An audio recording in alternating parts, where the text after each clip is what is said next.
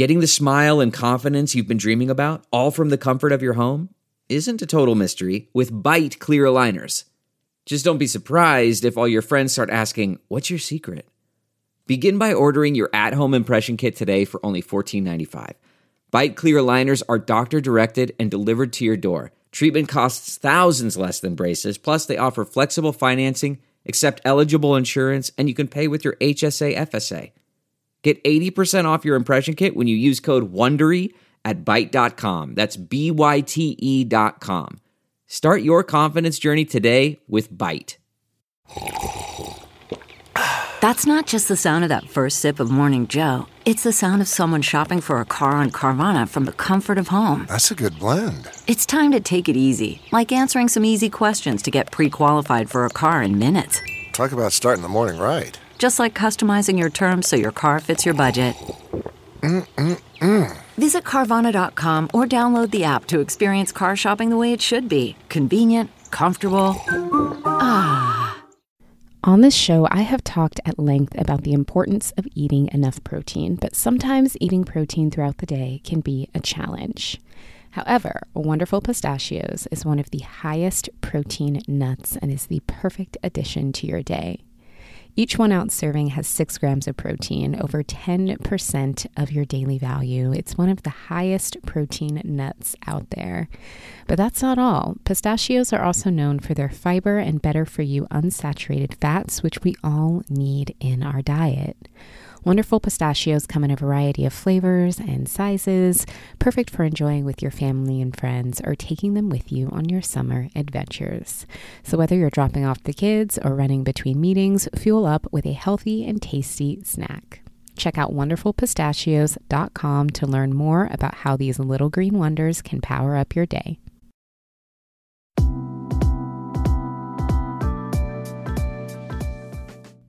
Welcome to Balanced Black Girl, a podcast dedicated to mental, physical, and emotional health from the Black woman's perspective.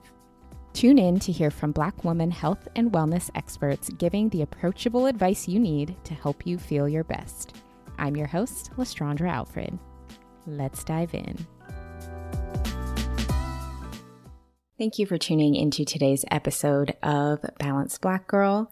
I hope you are feeling calm, well-rested, centered, at peace.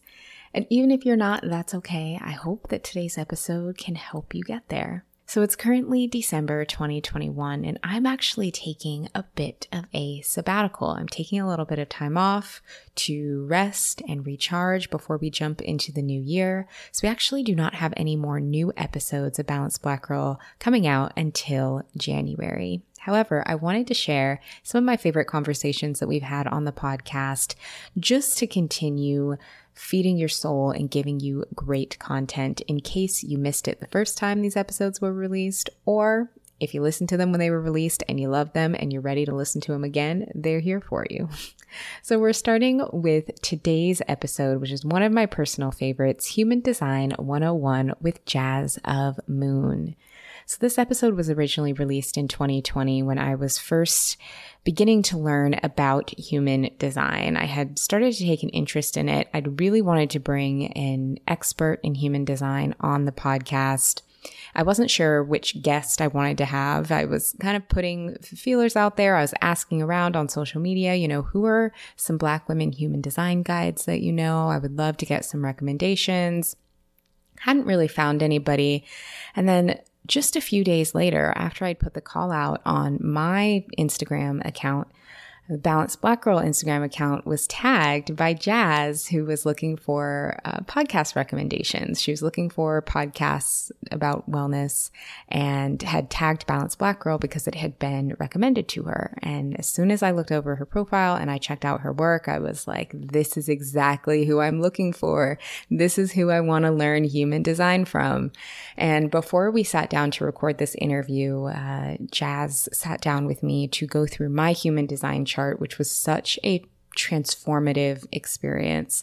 Understanding my human design has really, really changed my life in so many ways. It has changed how I approach work. Now I understand how my energy works. I understand why certain things light me up, or why I maybe struggle with other things that may seem easy for other people but are difficult for me, and vice versa.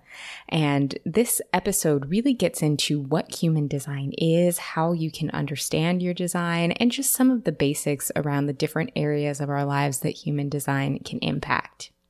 So when we come back in January, we're going to be focusing on reframing the reset, kind of that back to basics wellness content.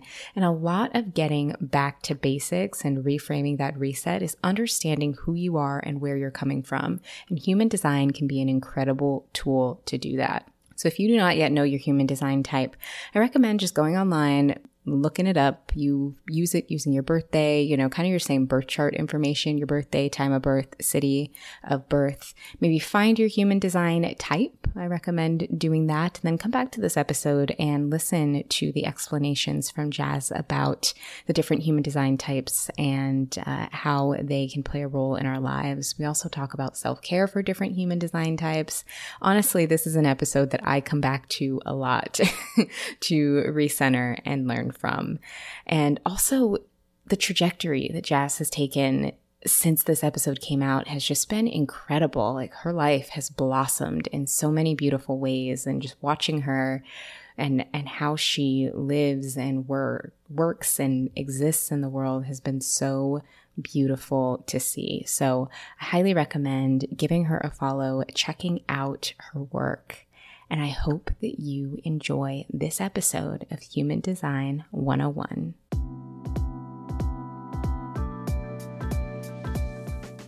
Jasmine, welcome to the show. I am so excited to have you here. Thank you so much for having me. I'm so excited. Yeah, well, so our audience may not know, this is our second conversation that we've had this week. Earlier this week, you and I met because you did a human design chart reading for me, which was incredible. Excited to chat again. Yeah, me too. I know. I'm so excited that we got to talk earlier. We kind of have this vibe going on. So I think it'll be really comfortable to really dig deep, because this is a really deep, a deep kind of spiritual thing. Yeah, exactly. I'm like, you already know me very well. Better than I knew myself a couple days ago, that's for sure.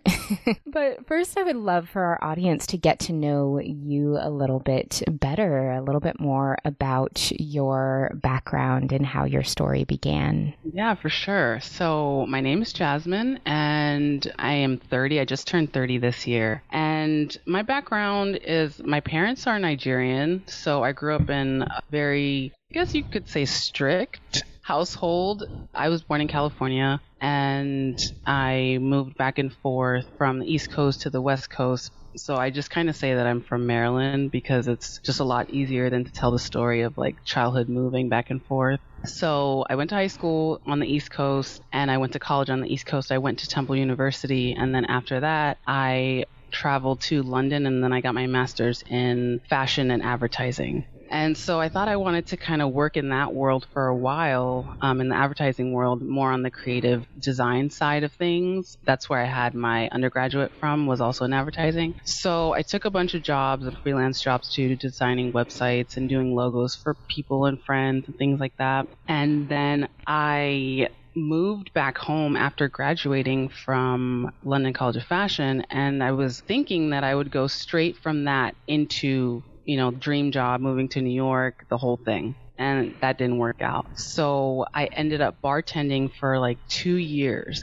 At the same time, I started this business called Freak Fit, where I was designing 100% organic cotton socks. So I was doing that while I was bartending, and I was completely unfulfilled. Like, I was trying to make things happen. I was really trying to force things to happen, and nothing was in flow. Like, I could feel that the universe was telling me to move into a different direction, but I was like, I've already invested all this time, all these years, all my focus in this one thing. Like, there's no way that I'm gonna pivot into something else. I think I was like 23, 24 at this time. So, coming right out of college, I'm thinking there's no way that anything else can happen for me, so I'm gonna make it work. So I keep applying to jobs. I think I applied to probably 300 jobs, got rejected from every single one of them. So that was a huge ego crush. And And I kind of just fell into this deep, dark, melancholic / depressive state where I just felt like, what was the point of, following all the rules of what society said and still ending up kind of on the other side of this, not being able to pay back student loans, not being able to pay my bills, living at my mom's house. And so that was just such a rebellious, I just kind of felt very not taken care of and not supported by the universe. So long story short to that, I ended up going to a party one night, and that's where I met my husband. And we got married within 8 months of meeting that night on July 4th. And then a month later, we moved to Thailand for a year. And then we got pregnant in Thailand, came back to America, had our son on a farm in Tennessee, and then moved to California. And then that's where we were for a while until we had our daughter. And we've just been kind of traveling all over the place, trying to find a home that feels good for us. So that's kind of the long / short end of it all.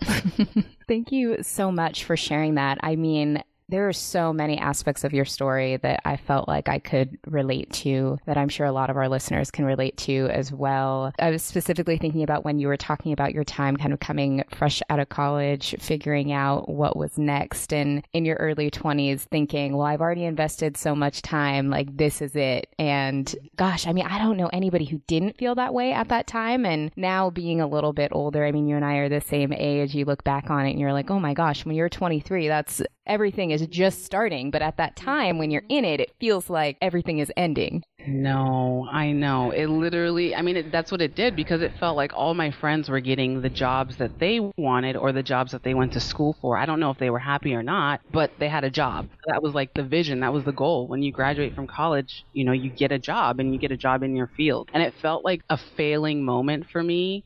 And at that point, I had no idea I knew what astrology was, but I had no idea how intrinsically it made up who we were, and that I was actually meant to fail to success. I had no idea. And looking back, I'm just thinking man, if I could go back and tell myself this failure is actually you moving in the right direction, I probably would have saved so many sleepless and crying nights. But it's all, hindsight is always 20/20, right? Yeah. Oh, but I love that failure is directing you to success. That's beautiful. That's actually the perfect segue. So I would love to learn a little bit more about when you did start understanding tools like astrology, like human design. How were you introduced to those tools, and what impact did that have on your life? For sure. I've always kind of been interested in things, I guess you could say, not of this world. My moon sign is in Pisces. So it's a very watery, out there, kind of in the abyss world. And so I just remember being really young and having a very vivid imagination of what life would look like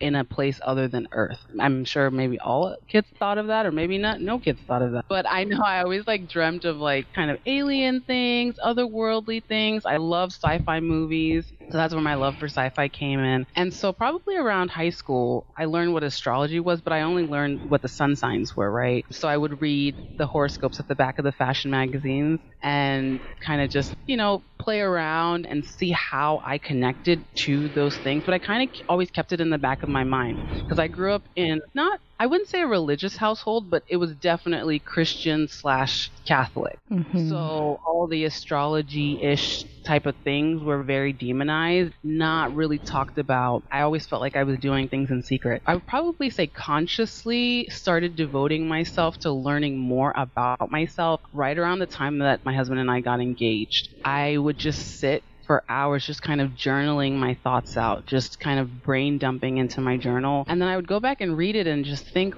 there's something inside of me that I'm really afraid to share with other people. It just felt like the journal was real me and the person moving in and out of the world was not the real me. So I was like, okay, there's a disconnection here. I have to figure out how to kind of return back to this self and then be confident enough to share this self with, first of all, the people in my community and then the world. I think that's kind of what we all struggle with, is showing people our true and our real selves. Yeah, so then when we went to Thailand, major Buddhist country, so we got the first-hand, download on all of the practices. And when we got a chance to really dig deep into what truly Buddhism is. Spent 5 days at a silent retreat, and that completely changed my life. And that was December 2015 until January 2016, and we were silent for that entire time, and it absolutely changed my life. I just knew without a shadow of a doubt there was something that I had to discover in the mystery, and it didn't only have to come from a religion, from one religion. So that really awakened me to this pursuit of where I was just really open, and the universe just kind of was bringing things into my existence. I met people, I started reading books. I think I posted a book that I was reading called The Law of One, and it's a channeled book by a group of friends, and they're basically just talking about evolution of humanity and peace on Earth. And I think I posted it on Instagram, and someone asked me what it was. Was it by the same man that channeled Human Design? And I was like, oh, I have no idea what Human Design is, but no, it's not. And that was the ping that kind of led me to Human Design, because the name of the man that channeled Human Design, his name is Ra, and the author of the book was also Ra. So I just thought that was the universe kind of like, okay, you need to move in this direction now. So yeah, so that's how I got here. Goodness. Okay. More that I want to dive into with this as well. I'm really curious about your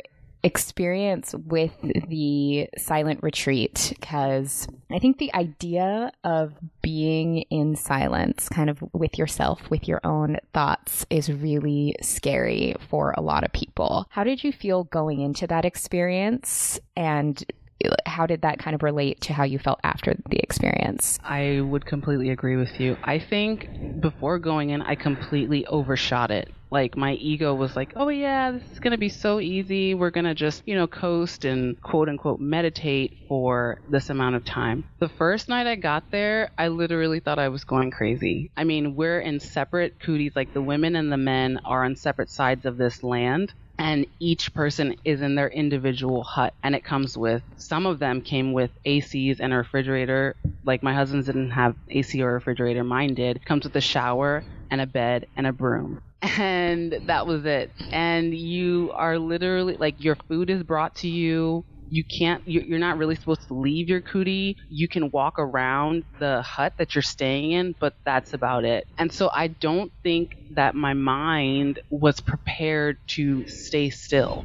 I just wanted to run away from everything. Like, the first 2 to 3 days were really, really, really hard, because, I mean, you have nightmares, right? Because it's only you. Subconscious is starting to bring out all these things that you've been repressing your entire life. Things that I didn't even remember that happened to me. They start coming out in your dreams. And so I just kept a journal, and that's one of my most prized possessions, is that journal, because I got so many messages about myself, about my purpose, about the names of my kids, the amount of kids that I was going to have, and their names, their first and their middle names. Just strange, what people would call strange things when you finally take the power back from your mind. It's like the floodgates of your true soul come out. That can only happen when you're alone. It really can only happen when you're alone. And that was the greatest gift that trip taught me, was that I came into this world by myself, and I'm going to leave by myself. And during my time here, I have to really rely on trusting myself and trusting the voice within. Gosh, that's such a powerful lesson. When you are truly just there with yourself, with your mind, you can't hide behind busy or distractions or anything. Absolutely. Absolutely. I mean, that's the greatest gift that I think anyone can give themselves, even if it's 3 minutes. 3 minutes or 3 months, it doesn't really matter, because the mind doesn't know what time is.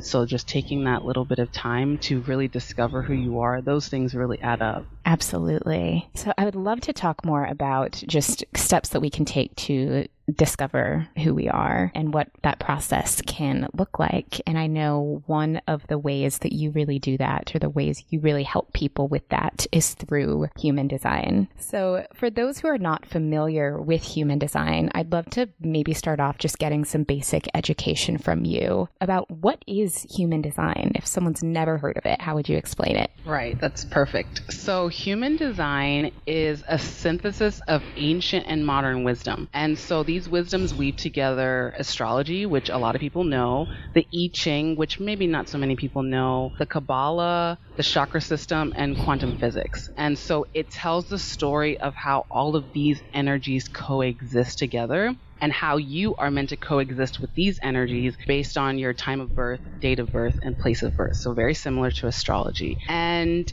it's basically meant to be your personal manual. You know how everyone always says, oh, I wish, kids came with a manual. Well, we all come with a manual, our own individual energetic blueprint makeup that's supposed to really guide us on our time here on Earth. And it was channeled in 1987 by a man named Robert Alan Krakowen. And so he had this kind of mystical 8-day experience where he heard a voice and it just kind of opened this portal and it allowed this information of human design to come into material form. So he was basically scribing for 8 days. And then after this mystical experience, he changed his name to Ra Uru.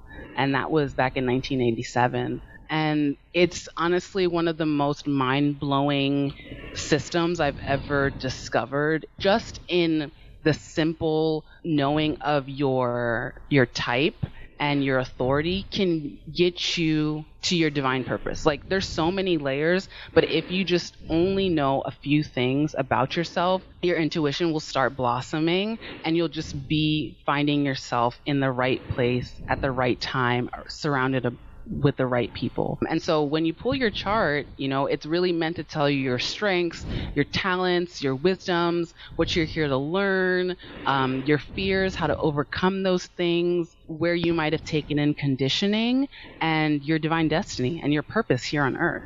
So it's truly mind-blowing. It really is. I mean, I think I was introduced to human design a couple of years ago by a friend who said, oh, you like astrology, you might like this, figure out what your type is. And so I took like a quiz online and got my type and then didn't really think much of it until recently. Just the topic kind of kept recirculating. And I thought, okay, this is something I really need to dive more into and learn about and pay attention to. And that's kind of how we got connected, because I think I just, when the student is ready, the teacher appears. I firmly believe that. And just learning how layered and in-depth it is has just been such a mind-blowing experience for me.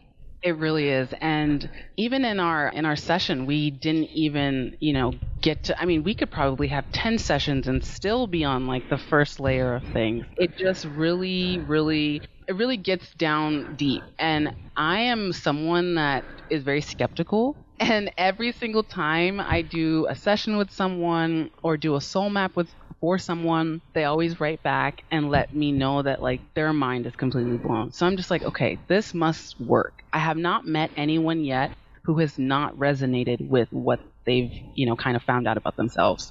Totally. Oh my gosh, it's so true. So we mentioned the human design types, the energy types. Can you give us just a brief synopsis of what those are? There are 4 energy types, and the energy types talk more about your auric energy and less about your personality. I think that's kind of where people get a little bit tripped up, because they'll read it and they'll say, oh, I'm a manifestor. I don't really feel like a manifestor. And that's just because it's more so talking about your auric energy, and the other things in your chart are really talking about your personality. So like I said, there are 4 energy types. So you have your manifestors, your generators, and manifesting generators. Those fall into the same group. Then you have your projectors, and then you have your reflectors. And I can go through each of those ones and describe a little bit about them. So manifestors make up about 9% of our population. And these people are the initiators of society. They are the ones that are coming in with like these innovative, creative, amazing, very Uranus energy ideas, and their aura is very repelling. And it's not meant to offend anyone. It's really just to keep them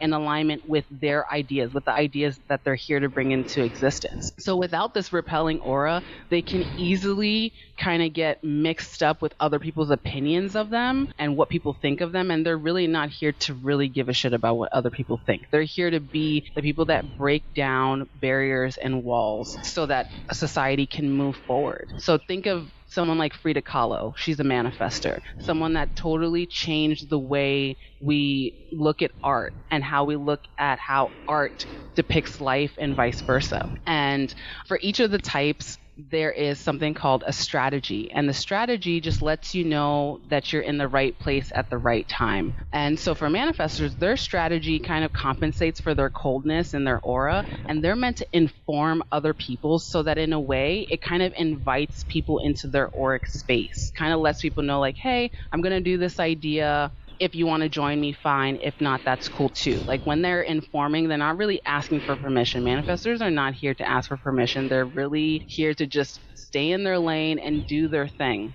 When they're in alignment with who they are here to feel a deep resonance of peace. And when they're kind of off track, they feel really angry. So that's a little bit about manifestors. And then the next group is generators. And these two types, manifesting generators and generators, they're all in one group, and they make up about 70% of our population. So that's a lot of people that are generators and manifesting generators. And these people are what is called like the doers or the builders.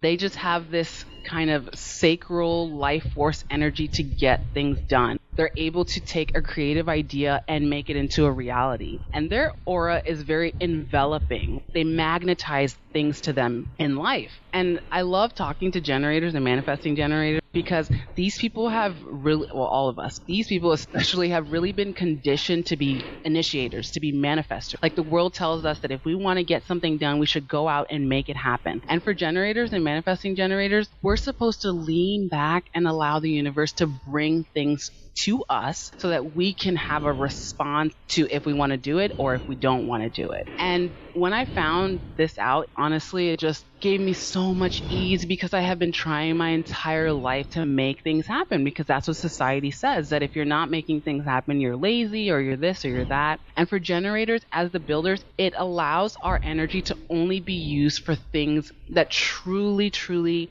light our soul on fire. So if all manifesting generators and generators can just lean back and allow the universe to bring them things to respond to instead of trying to initiate things, they're meant to feel deep sense of satisfaction. If they're not in alignment, they're going to be incredibly frustrated. So think of someone like Oprah, who has her hands in so many things. I feel like she is the perfect example of a generator that just has the creative ability to just create and build an empire. So that's a perfect example for a generator and manifesting generator. Now, the small difference between generators and manifesting generators is that manifesting generators carry also the power to initiate. They have to go through several steps of their strategy in order to initiate.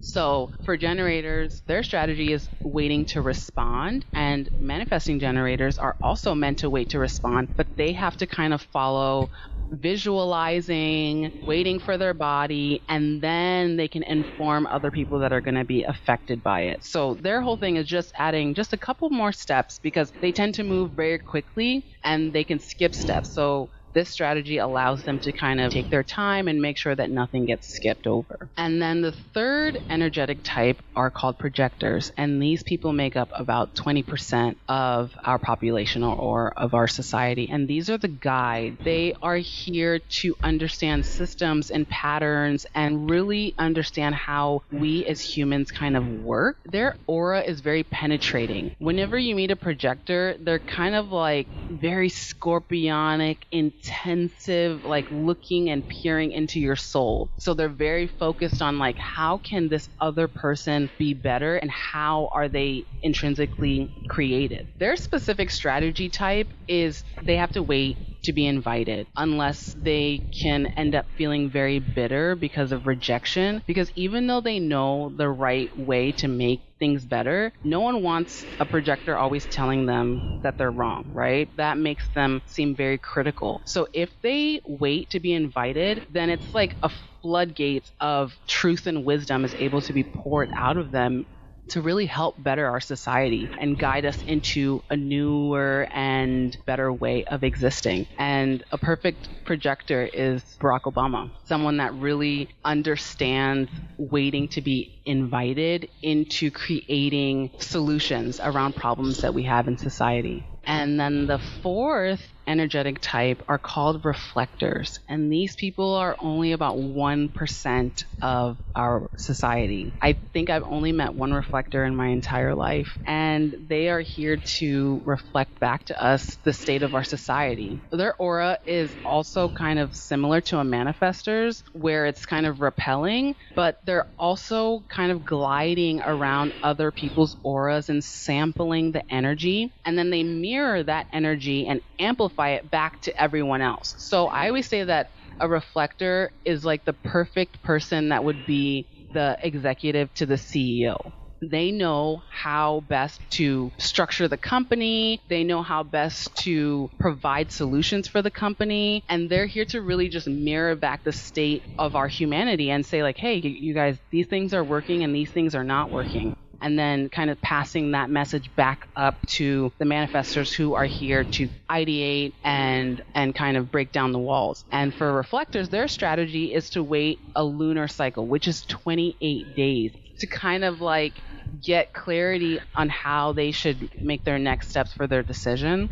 And I always think of Dostoevsky, and he's a writer. And so all the books that he ever wrote about was about the human psychology of our existence on a political, economic, spiritual existence. So he was literally just reflecting back the state of humanity at the time in which he wrote. Or a more famous reflector would be someone like Sandra Bullock. So yeah, so those are the 4 types. Oh my gosh. So that was like just the perfect amount of information for each, because I felt like I had only really learned about my own type and didn't know, much about the others. And so that was like the perfect amount of information. I know while you were talking about the generators and manifesting generators, because I learned that I'm a manifesting generator, the part that really, really stuck out to me when you were talking the description just now and when we talked earlier was about allowing space for things to come to you and not needing to make everything happen. And after we had our reading the other day, I was talking to my roommate and I was sharing with her, I realized every either major event or really just wonderful blessing that has happened in my life, when I look at it, are things that just came to me. None of it are things that I made happen or that if anything, I suffocated things by trying to make them happen. But all of like the goodness that I can recall are things that just appeared. Oh my gosh, I just got chills. Yes, I would completely agree with you. Absolutely. If we're living in our design, honestly, like we're meant to have heaven on earth. And I feel like that's really why human design found me, is just because of the way that I was created and the purpose that I was here to kind of unearth and unleash into the world. Like, I don't necessarily know if I could have done it without the material aspect of human design, because our mind loves to categorize things. That's just kind of the way that we learn. So if there is a typing system that allows us to really understand who we are on a very stars and dust way, I feel like the mind can finally give us, like the soul, some space to just be and not have to just do all the time. And that's why manifestors are only 9% of the population, because only 9% of life needs to be initiated. The rest of it, the universe will just take care of. Absolutely. And understanding that flow. Exactly. It's so helpful. So I would love to talk a little bit more about kind of human design charts and how they differ from something like a birth chart. So I think a lot of people, especially now, are familiar with what our birth charts are because they are more readily available. There's tons of websites and apps where you can, plug in your birth date, time of birth, place of birth, and get your birth chart in terms of each particular planet and what house you have in each planet. How does your human design chart differ from that? So your human design chart is literally astrology, right? Like your natal chart that you were just describing. So much more. Like when you pull up your chart, it just looks like a bunch of jargon, shapes that are, some of them are colored in, some of them are white. You have lines running through them. Then you have like a red side and a black side. And all those things are just very small pieces of your puzzle, of your entire puzzle. So I always just tell people to focus on the parts that are in bold, depending on where you get your chart from. I always pull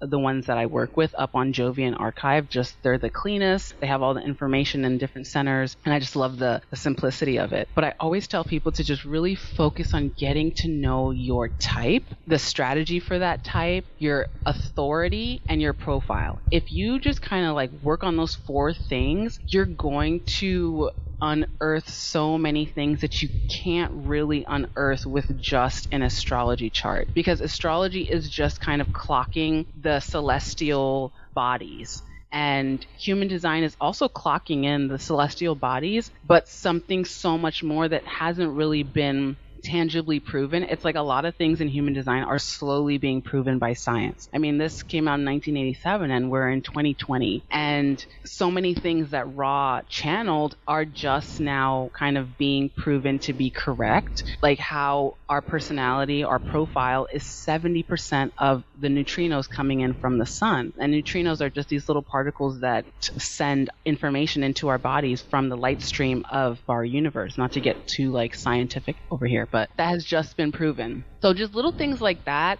can't really be duplicated in just a natal chart. I always tell people like a natal chart is the perfect place to start, because human design can absolutely be overwhelming if you're trying to get to the micro without starting at the macro. But when you are feeling more comfortable with your natal chart, you know your sun, moon, and rising, you know your north node, you know a little bit of your planets and how they're talking to other aspects in your chart and how you're kind of moving around those energies in your reality, in your real life, then I would recommend you to dive into your human design chart, because human design really gives you the details of what your astrology chart is saying. Does that make sense? Yeah, that definitely makes sense. And I know we had some listeners say, I've heard of human design or I've seen my chart, but it's confusing. How do I make it simpler? And I think that that's a great place to start.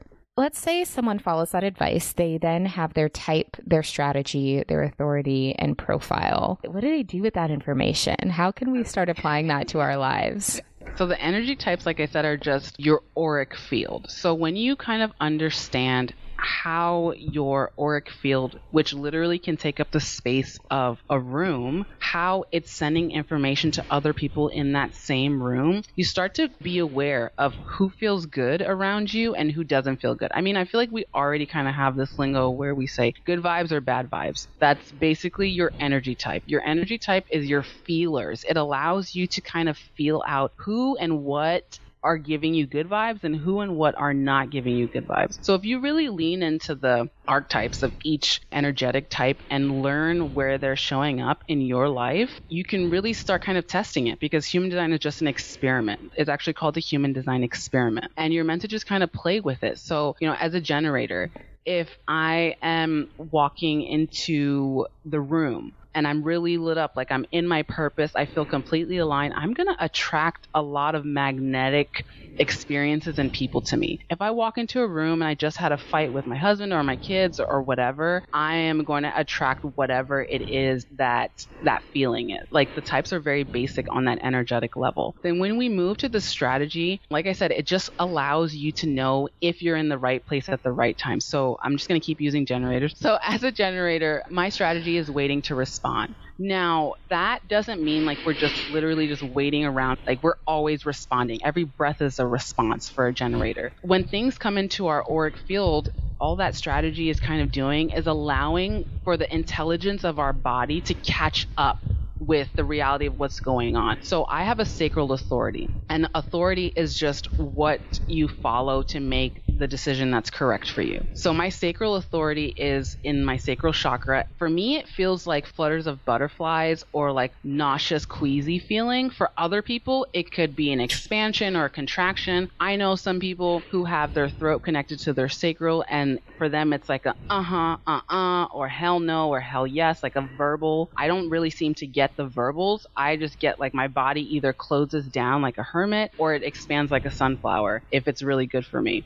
And so following that strategy of waiting to respond allows my body to move in this way that I can actually respond to the thing that's coming into my environment. Someone wants to take me out to dinner, and, the person I haven't really been vibing with, and they ask me, do you want to go out to dinner? It's correct for me as a generator to wait for my body to give me that physical, visceral response, right? And that's the part that we as humans have bypassed. We've learned to bypass, because before, when we didn't have all this technology, our bodies were our technology. Our bodies was what was allowing us to make decisions that would keep us alive or in safe or endangered places. But now that we have so many different forms of technology kind of doing that for us, that awareness of tapping into the intelligence of our body has really gone out the window. And I feel like human design allows us to tap back into the intelligence of our bodies, because our minds are not the source of where we make decisions from. Our mind can only categorize and distinguish between things, but it can't really make a decision that is correct for our soul. And then your profile. So after you kind of practice with all of that, and it's very simple.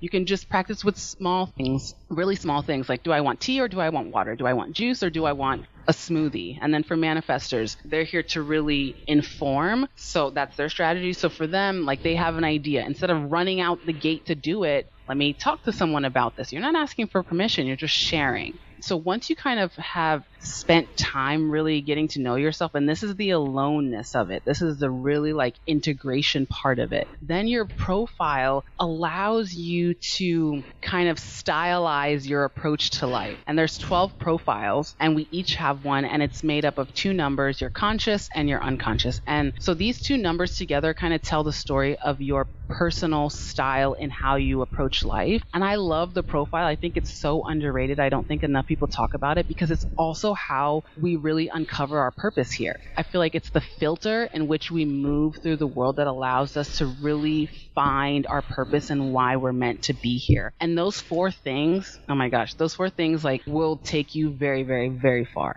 The rest of it is just fun to start integrating and kind of unlocking more pieces to the puzzle. But you could literally spend 7 years on those 4 things, deconditioning and returning back to yourself, and it would be incredible. Oh my gosh. Yeah. And I mean, even just referencing, I have the soul map that you created in front of me, just referencing those 4 pieces, there's so much helpful information there that they're incredible tools for sure. So I'm curious, how can our energy type and kind of the contents of our human design chart impact how we approach our well-being, right? Do different energy types benefit from taking a different approach to fitness or to mindfulness? And what does that look like?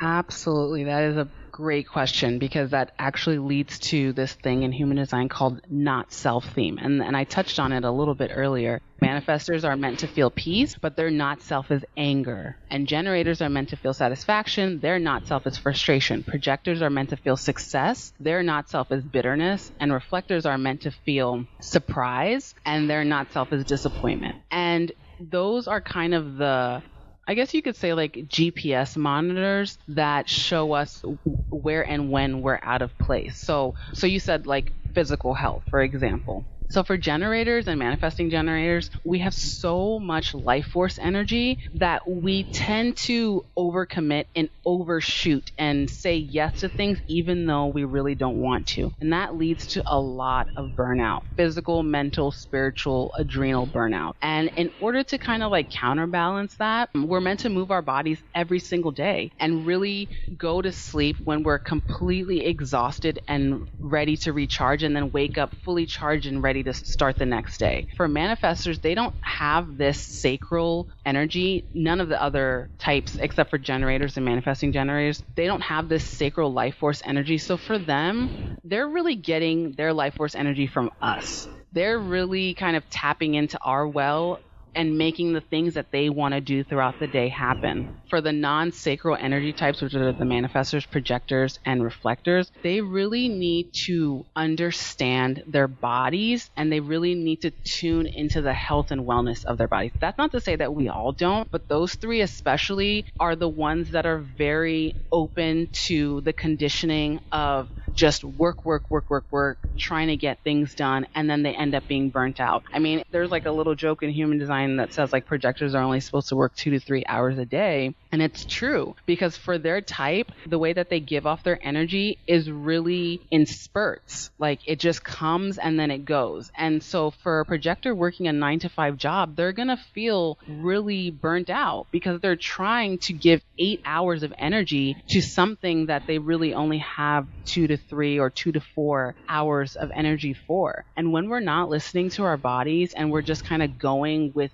the flow of what society is saying, it really leads to a lot of illness. And I know you and I talked about this during our session, that like there are certain areas in your chart where you can look that will tell you if you don't watch it, like you're going to end up with immune issues and really kind of destroying the natural functionality and intelligence of your bodies. So we really, really have to kind of find a way to integrate what we're learning in human design into our real life. And that's why I am so focused on like the PHS, which is your personal health system in human design. And that really tells us how each of our individual bodies are meant to show up physically in the world, like what we're meant to eat, the best environment, how we're meant to sleep, all that kind of stuff. Yeah, which is so helpful because I think, and I've probably been guilty of this as well, so much of the advice that we get is so one size fits all, and we hear so many blanket statements when it comes to wellness advice, but each of us is so different that there's no way any one approach works for everybody. Yes, absolutely. I mean, and I'm personally plant-based, but I just never resonated with the way that vegans or plant-based eaters kind of spread the message, because not everyone, is really kind of cut out to eat a certain way. And that's not to say that we all can't be plant-based or vegetarians, but we really have to give space for other people to figure out what is correct for their body.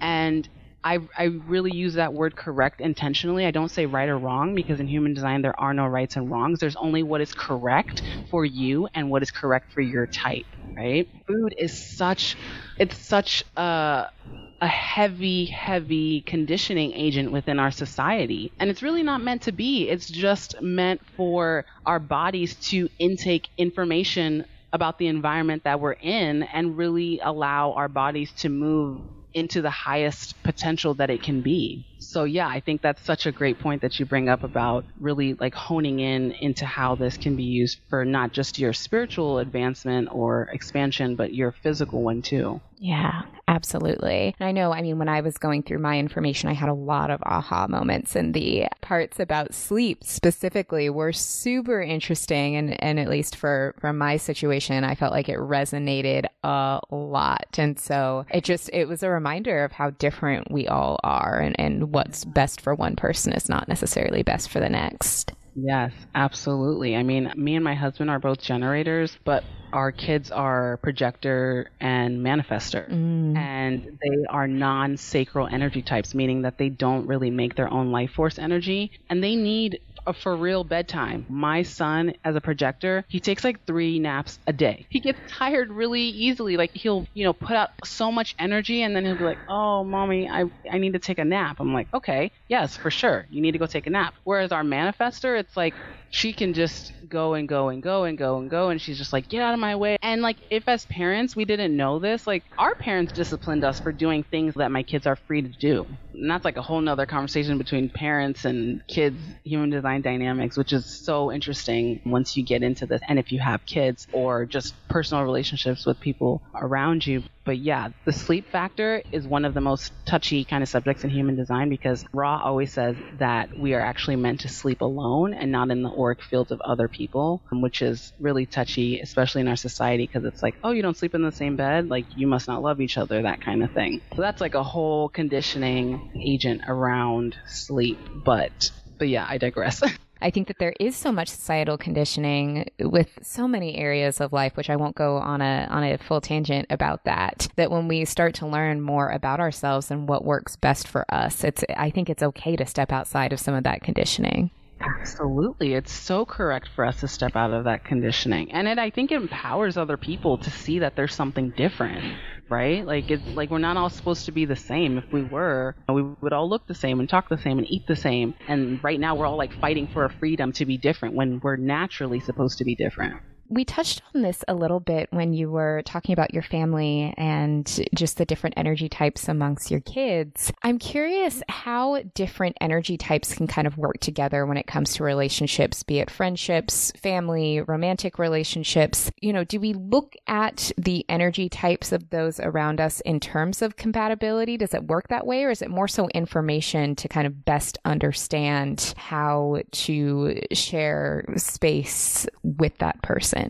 Yeah, I mean, I think that's a great question. And I think it's both of them. I don't think it has to be either or. I think we can absolutely look at charts and see the compatibility romantically. We can look at charts and see the compatibility between like friendship and just work relationships. I think it's also so powerful, especially as we're starting to grow more conscious businesses, for partners and business owners to understand how they are meant to show up in their business. The same thing for family and the same thing for parents and kids and all that stuff. It's just giving our power back to us about being aware of who we are and how we take up space in the world. Because if we understand the other as much as we understand ourselves, there's a level of compassion that really comes in after we kind of sit in that alone space and say, oh, okay, this is who I am. This is the kind of space that I take up. For example, as a manifestor, my daughter doesn't like really saying hi to people. She doesn't feel she needs to. And I could easily be the parent that's like, no, babe, you need to say hi, you know, like you need to be quote unquote respectful. But I'm not honoring who she is as a manifestor, which is she has a very repelling aura. So she knows right away who's for her and who's not. And I might be so caught up in my conditioning of, oh, I want this other person to think that I'm a good parent that teaches my child respect for other people. And I'm forcing her to do something that's not correct for her type. Do you know what I mean? Allows them to not grow up with the same conditioning that I grew up with. And that's really the whole goal as we evolve as humans on this one planet, like to realize that our uniqueness is actually what is making us whole. Our uniqueness is actually what is allowing us to become aware of the fact that we are all one and we're all dipping into the same pot, and all of the creativity and all of our curiosities and all the things that make us special are all coming from this same well, but we're just kind of expressing it differently. And if we know that there's so many forms of expression, we wouldn't be fearful about a manifestor showing up in a way like Frida Kahlo or a generator showing up in a way like Oprah. We would just accept it. It would just be this level of deep understanding and compassion that would allow us to evolve into these like super conscious beings where we don't have war, we don't have poverty, we don't have hunger. Simple things that we have the ability to take away that we're choosing not to because we simply just don't understand the other. Yeah, absolutely. And I would think that it would make the journey back to ourselves a lot less difficult. We would have a lot less deprogramming to do from our childhoods to come back to ourselves. Absolutely. And I think that's like the greatest tool that you can use human design for, is like a map to return back to yourself. Yeah, absolutely. Oh my goodness. This is just all so good. So I would love to transition a bit to talk to you about purpose, because I know that this is something that you talk about quite a bit on your platform. Purpose, I think, is one of those things that's really challenging for a lot of people. I feel like I hear conversations all the time about purpose and about people struggling to find their purpose. And I would love to kind of get your thoughts on, is purpose something that we need to discover? Is it something that is already within us that we come back to? How do you feel about that? Yeah, I mean, purpose is literally the reason why I'm here. It's the thing I'm most passionate about, because I truly believe that when each of us align with our purpose, we're not going to be worried about what anyone else thinks about us or what anyone else is doing, and we're truly going to be able to harness this thought or this belief that heaven can exist on earth. And yeah, you're right. I truly do believe that each of us are carrying within us this seed of our purpose, and our job is to just decondition so that we can be in a receiving mode to receive our purpose. And that's the big thing. Like, I don't think a lot of people, I don't think the problem is that a lot of people don't know what their purpose is. I think they just don't know themselves and they don't trust themselves, because there isn't anything that I have told you or anyone else that I have connected with that they didn't already know. Just, hey, I'm just reminding you that this is why you're here and this is what you're here to do. That's why those aha moments are coming, is because that seed was already planted within you before you got here. We're just meant to remind and empower each other to really trust in what we're hearing within ourselves and follow that. And my belief is that once we really start trusting that, our purpose just kind of unfolds in front of us. Again, I always tell people, like, yes, human design is a great tool, but it's just that. It's just a tool. You know yourself better than anything that could have ever been channeled under the sun, because you came here with this information. And that's what Ra actually said. He said, what I'm bringing isn't anything new. I'm just the conduit that is channeling this truth, this universal truth, into material form so that we can keep going back to it every time we forget or every time we don't remember to really trust ourselves. So yeah, your purpose is right there on your chart. It's your incarnation cross, and it's all your centers, it's all of your gates, it's all of your planets, and they're telling a story about how each step is going to lead you to unearth your divine destiny. And for some people, it's a thing. It's like an actual activity that they do. And for others, it's just a beingness. It's just simply arriving in the state of beingness and being okay with just being. Each of us, we obviously have to make a living and live on this material plane. So it's our job to kind of follow the little breadcrumbs in front of us that will allow us to kind of alchemize our incarnation cross or our destiny into a way that we can sell or barter or exchange our energy in order for us to continue to live these human lives. Like for me, for example, my incarnation cross is called Right Angle Cross of Tension. And this incarnation cross is not necessarily about a doing, it's about who I am.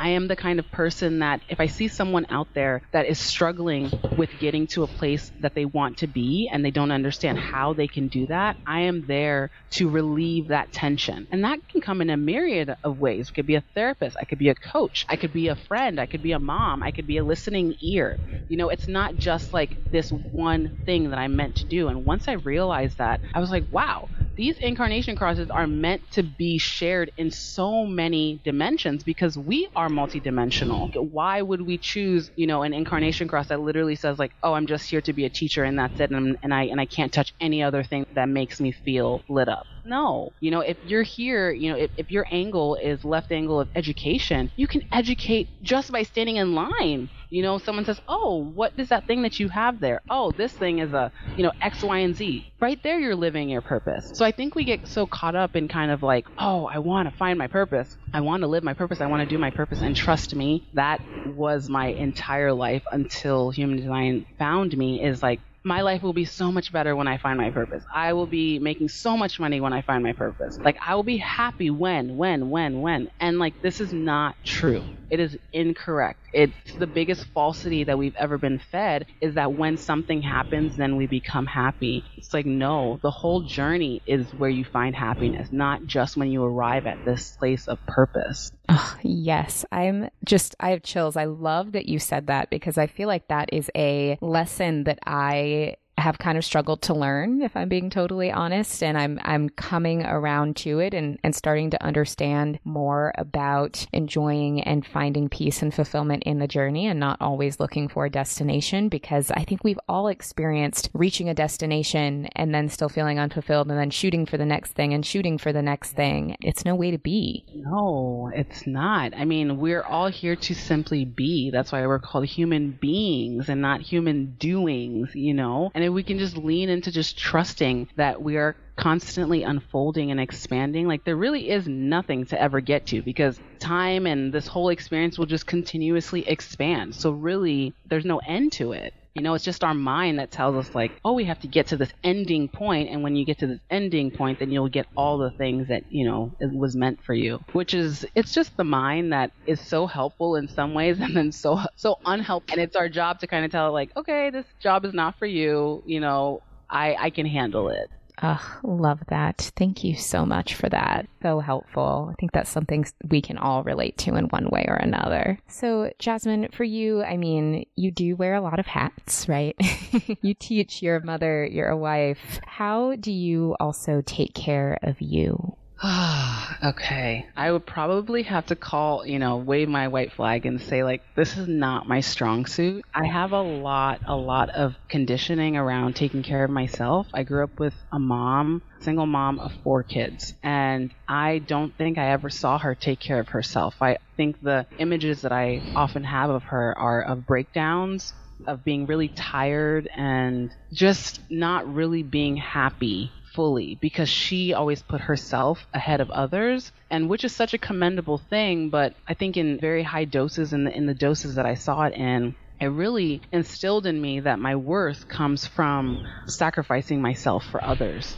And that's something that I have just really started to see the errors of that way, because I had strep a few weeks ago and I hadn't been sick in probably 4 years. And it was because of that, because I was not taking care of myself. And I just kind of made a promise to myself that, like, I really have to just ask for help. I have to ask my husband, like, hey, I need 5 minutes to shower. I need 10 minutes to shower. Or I need 20 minutes so that I can, like, lovingly lotion my body the way that I would if I didn't have all these things going on. And so for me, it's really just, I'm still such an infant in this stage.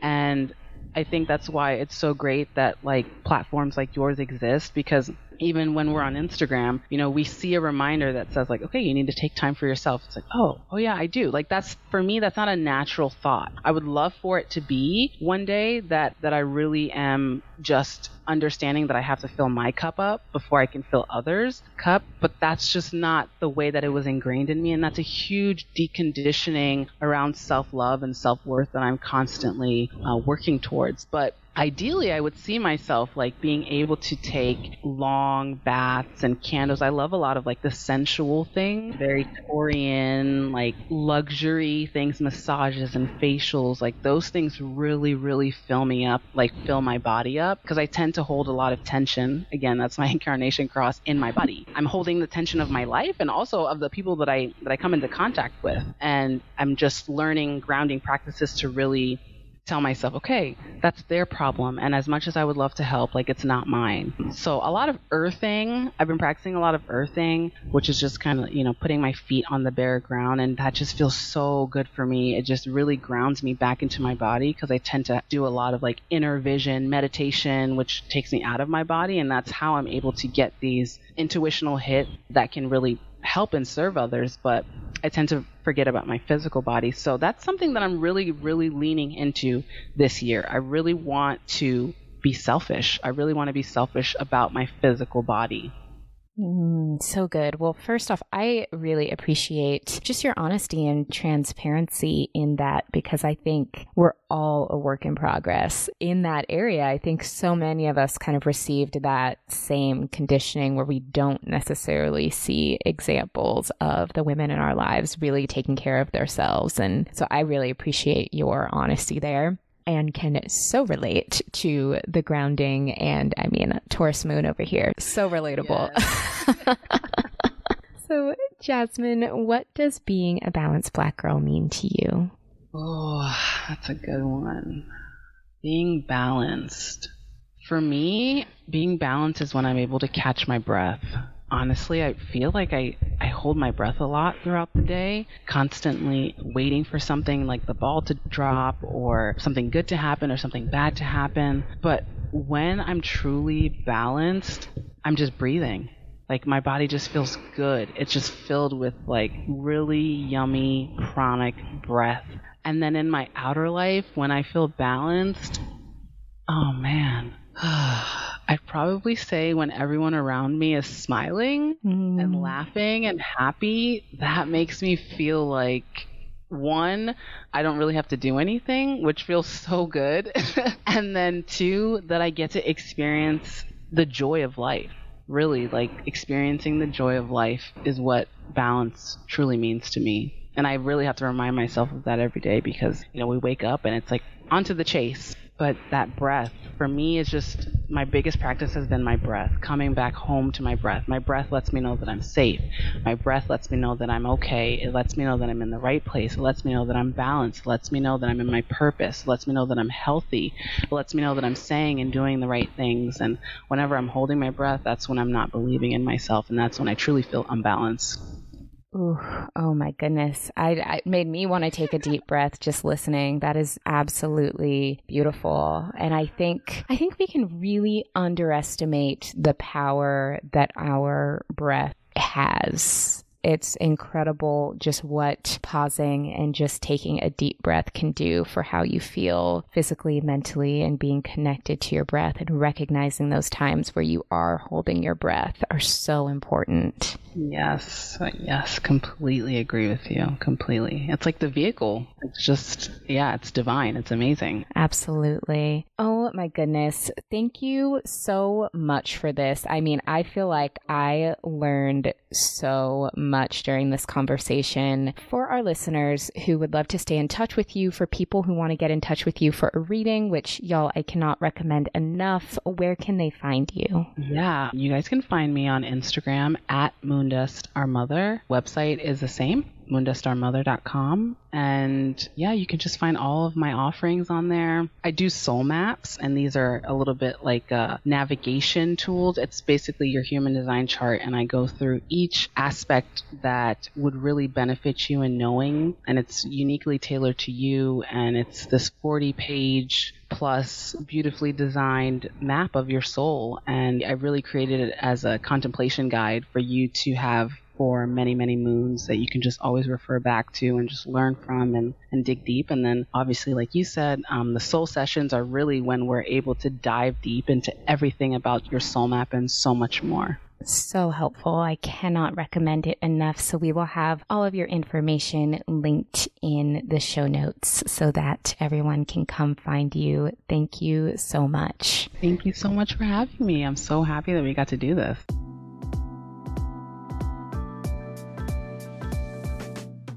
Thank you so much for tuning in to this rewind episode of Human Design 101 featuring Jazz of Moon. Head to the show notes to follow her on social, check out her work for more resources to help you learn about human design and why we at Balanced Black Girl love it so much. It is an incredible tool, and I hope that it is as helpful for you as it has been for me. Make sure you head to balancedblackgirl.com for expanded show notes and blog posts related to all things wellness. And we also have a pretty dope newsletter that I feel like I don't talk about enough. If you go to balancedblackgirl.com/subscribe, you can subscribe to our newsletter, be among the first to know about new podcast episodes, new blog posts, wellness news and trends, as well as other amazing content that is exclusive to our email subscribers. So I'm out here putting out this newsletter like every week and never talk about it. So make sure you head to balancedblackgirl.com/subscribe to check it out. I hope you are able to get some rest, some joy, some peace during this season, and I will talk to you soon.